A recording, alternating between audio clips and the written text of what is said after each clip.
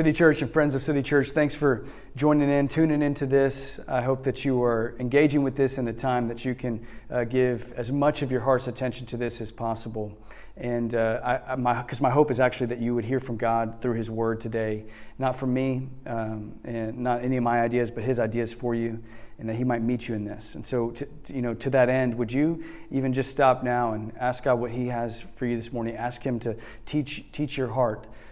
This morning or today, tonight, whenever you're listening to this, ask Him to speak to your heart, even in these moments.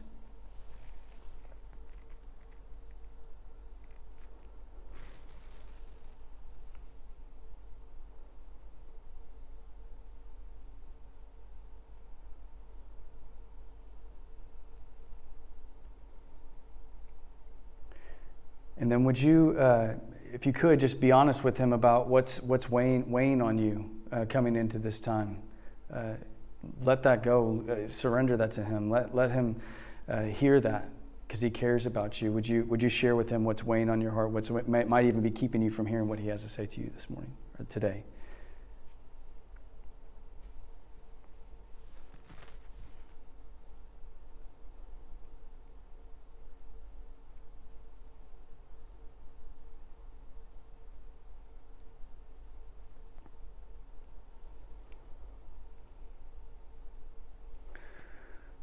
Heavenly Father, would you meet us in this moment? Would you meet us in these moments, God? Speak to our hearts. Would you help us to engage with you here? God, we want to hear from you. We want to be known by you and know you.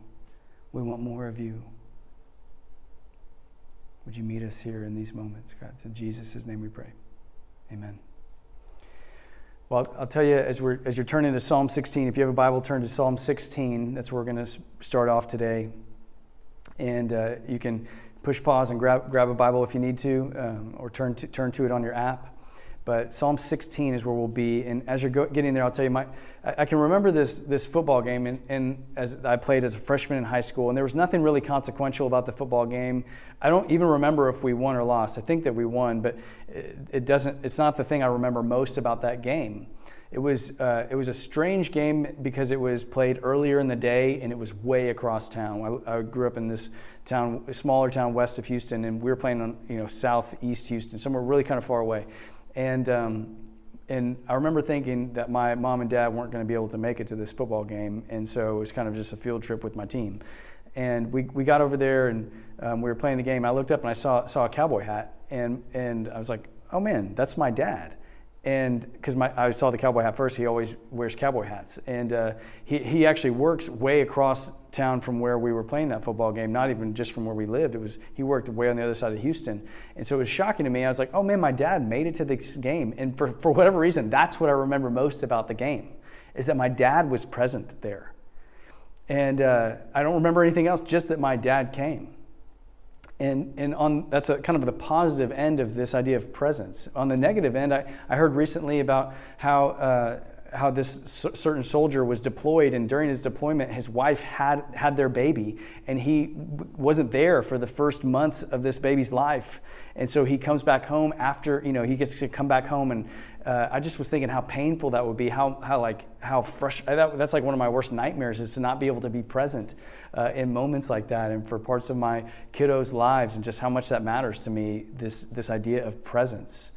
And so for you, if you could even just stop and think, about a time where somebody's presence or lack of presence really impacted your life. I bet you can come up with some stories of how presence has mattered to you. And for the next few weeks, that's what we're going to look at, is just this idea of presence. And I'm not even sure if this is a series. I don't have a master plan on this of any kind, other than I just know that this is what our church needs right now. Like I'm leaning into this. There are some series that we're going to hopefully get to teach through in the coming weeks, but this kind of got pushed to the front for me this week, because I'm convinced it's what our church needs.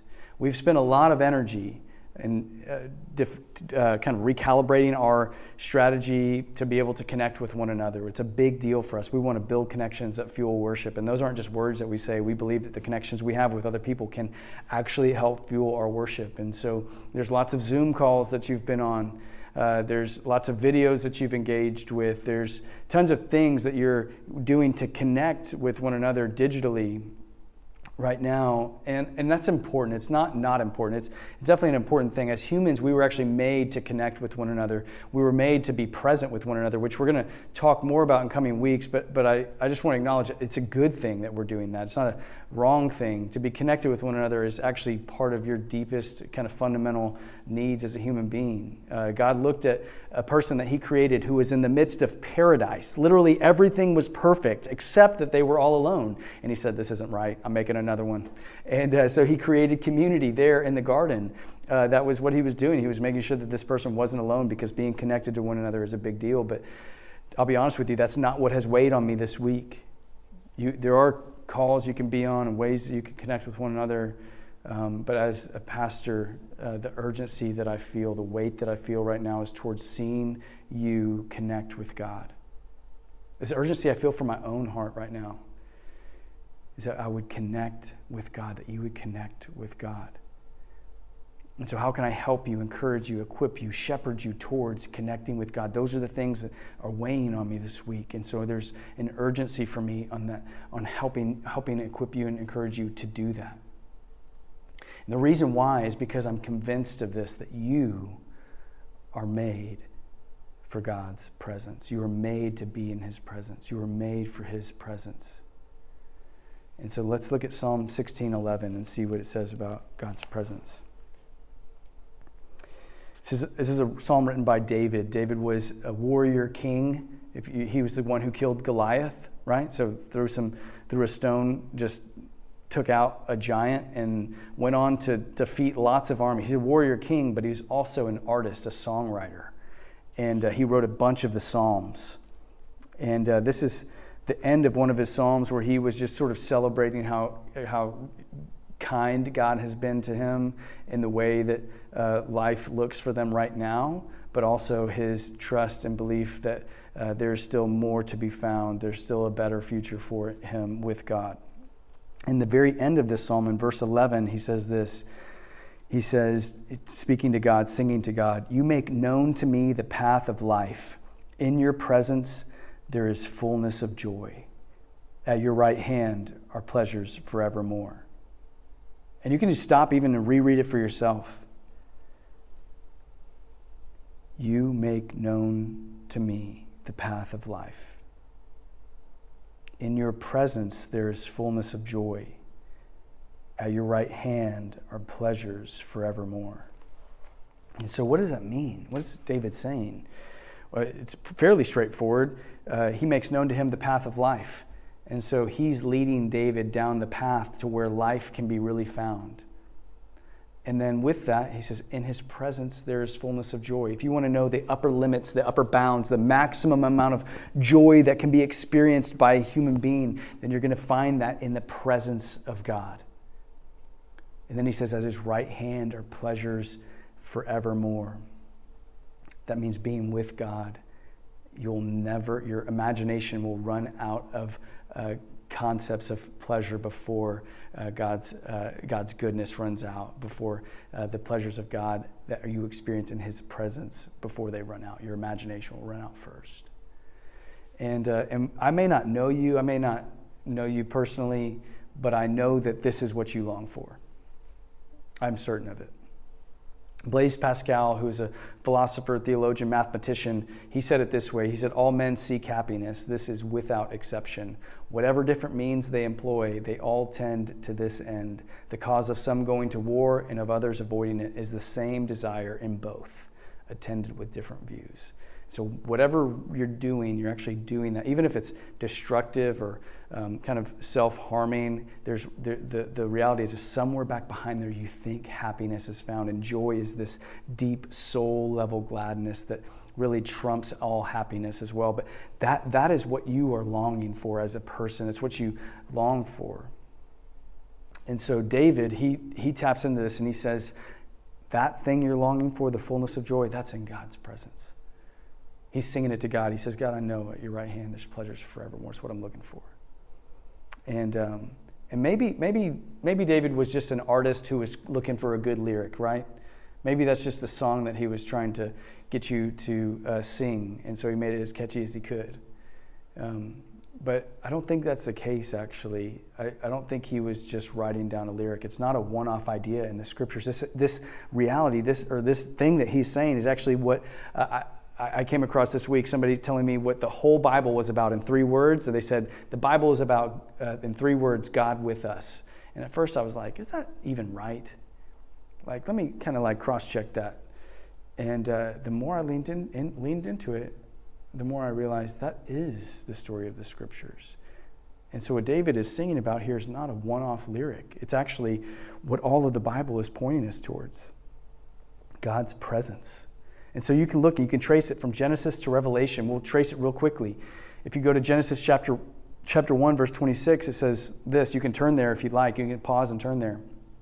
Genesis 1:26, it says, "Then God said, let us make man in our image, after our likeness."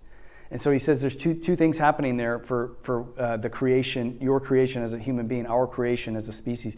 He's saying, hey, human beings, they were made to be in the image of God and in the likeness of God. So he says image. That communicates representation. And so an image in the ancient context would be like a statue that's put in a place to represent the authority of a king.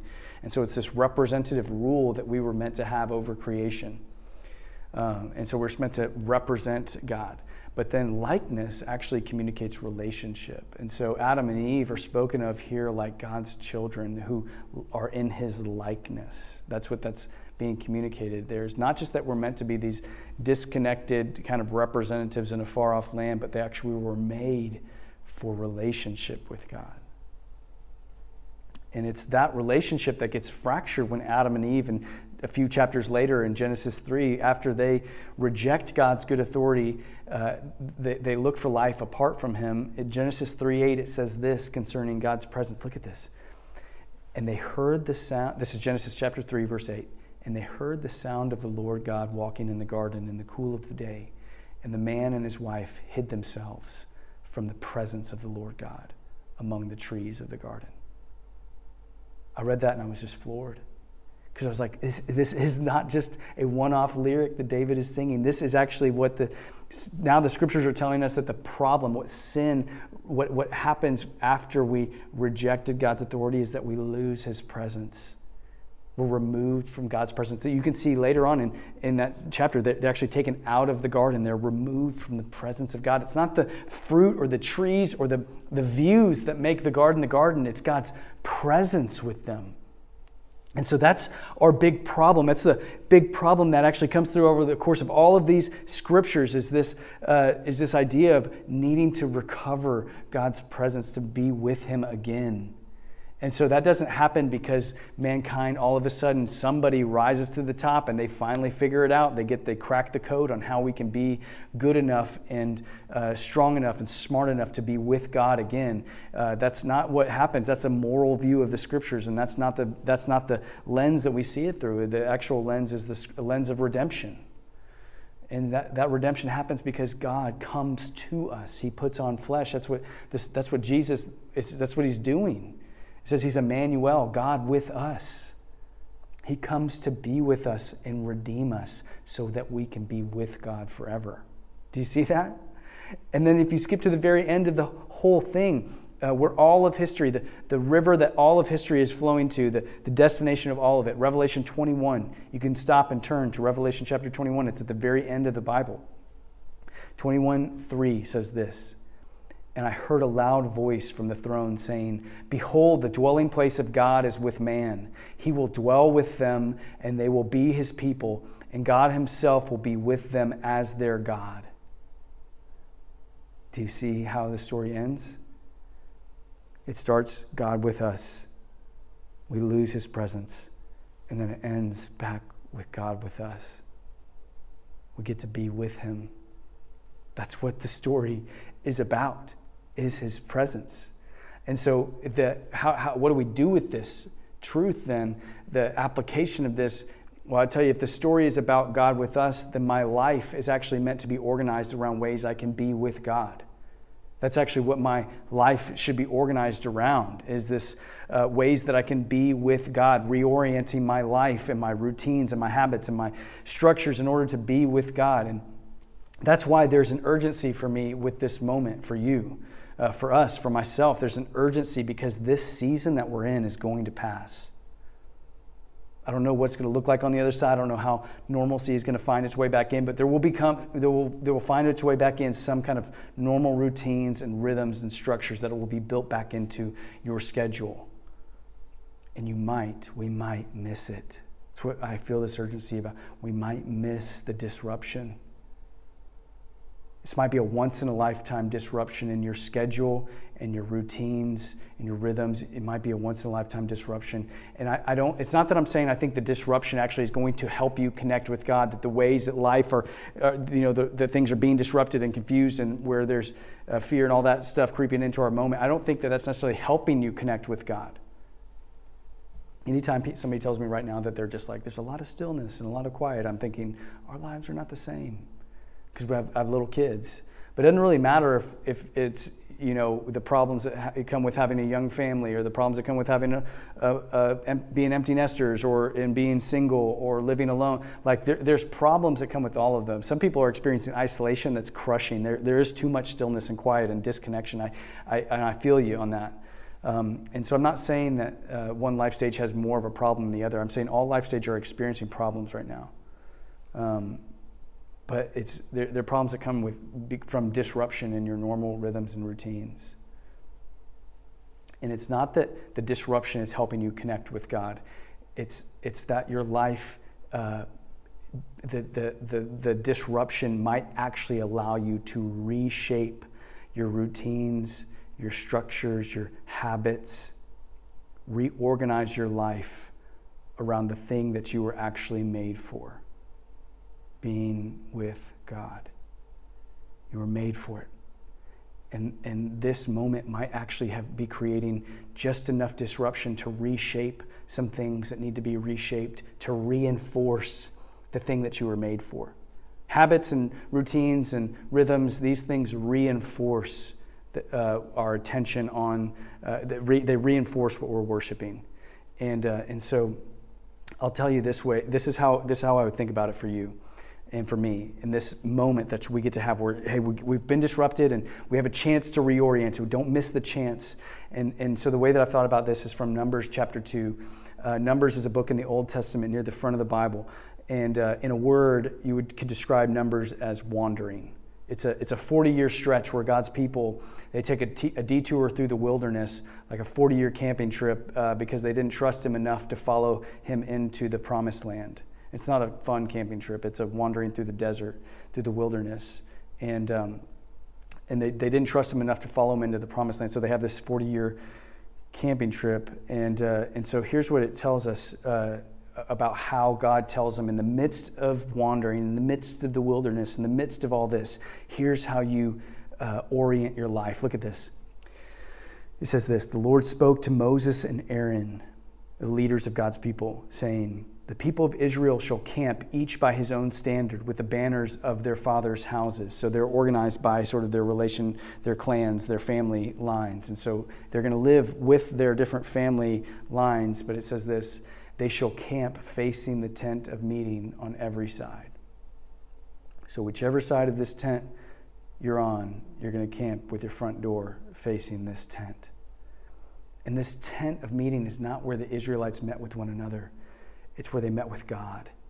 It's where his presence is for them. And so God tells them, hey, I want you to put your front door so that every morning when you come out, this is what you see, my presence. And every night when you go to bed, before you go in, the last thing that you see is my presence. Whether it's a pillar of smoke or a pillar of fire, what you're going to know is that I'm with you and that you're going to experience my presence. That's what I want for you to see and to face every single morning. Every single evening is this, my presence.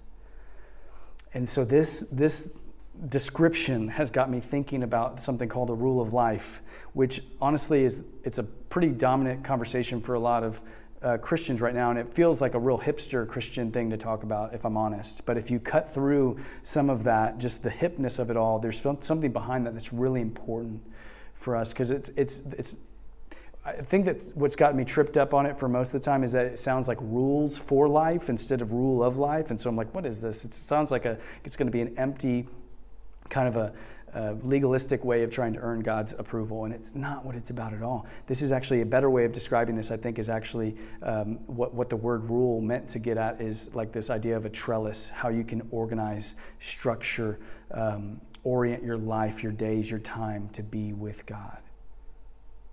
How can you intentionally define your boundaries and your rhythms, your routines, habits in order to be with God?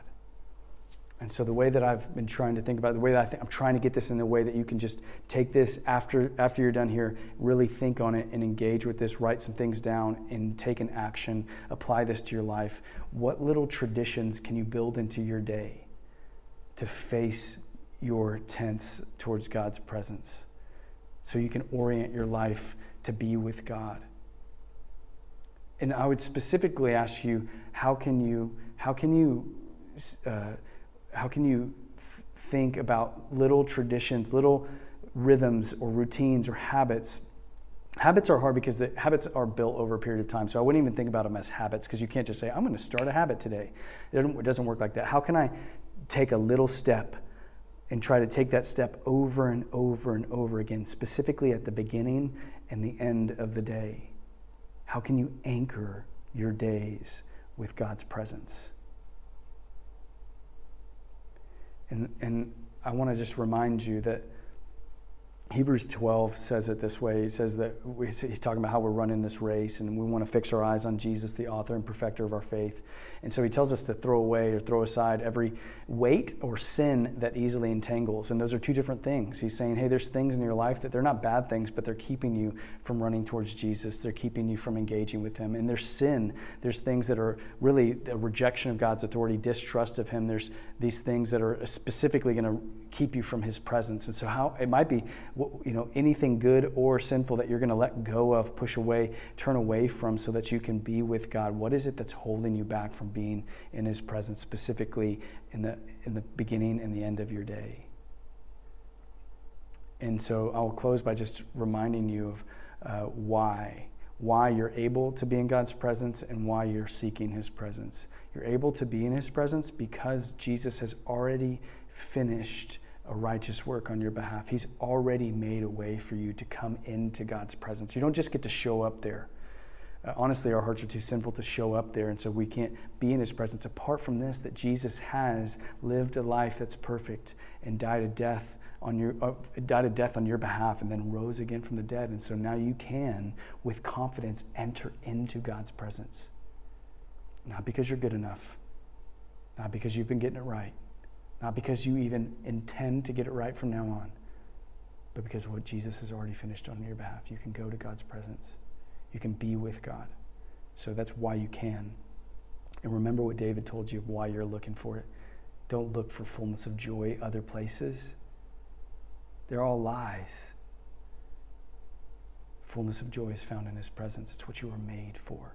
We're going to put a few questions up after this for you to reflect on, ways that you can try to actually build this into your life. But I would get out a pen and a paper and think about how you can organize your life, especially in the beginning and the end of your days, to be with God. It's what you were made for. It's what I want for you most, church. Love you.